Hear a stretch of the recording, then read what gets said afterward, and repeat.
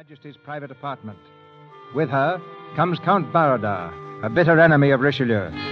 The king, annoyed at the interruption, turns angrily to Queen Anne. I must say, Anne, you've selected a strange moment to press this matter. My doctors have ordered me absolute quiet, a fact which you, my wife, seem to entirely disregard. I do not disregard it, Louis. But your mother has a message of the greatest importance. I think you should hear her. Well, what is it now, Mother? You have persistently refused to see me.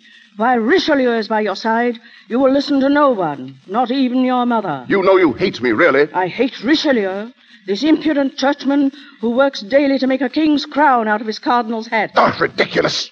You exaggerate, Mother. I wonder if she does. You seem incapable of ruling without his eminence. You hold your tongue. I rule as I see fit.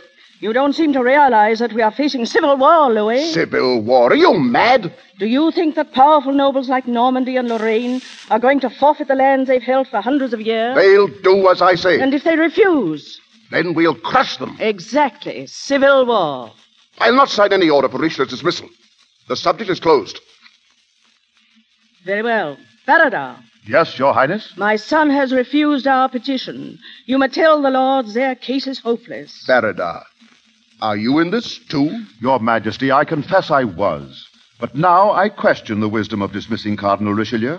After all, he is the most popular man in France. What's that? You forget yourself, Barnett. The king is the most popular man in France. If you say so, sire. If you are, Louis, why do the cardinal's morning's receptions attract all the nobility of the court? Why is his palace thronged and yours practically deserted? Palace? A churchman?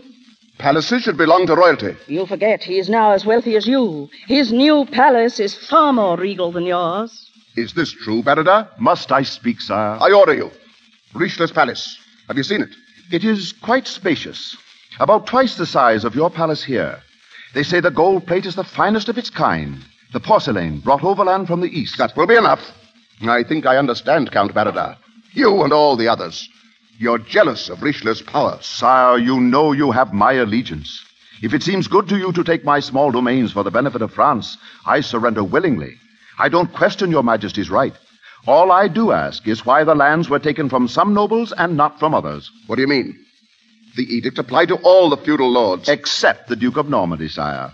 At least it would seem so. For Normandy still has his lands and his armies, while ours have been confiscated to the crown. Are you suggesting that Richelieu has favored the Duke of Normandy? I suggest nothing, sire. I merely point out that Normandy's domains are untouched, and that Richelieu has just built himself a palace. A palace so that he and the Capuchin monk Joseph might live their days in splendor.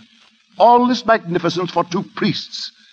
The money must have come from somewhere, Your Majesty. Well, Louis, you see... Be quiet! Let me have that order of dismissal. Here, Your Majesty. I shall study this carefully.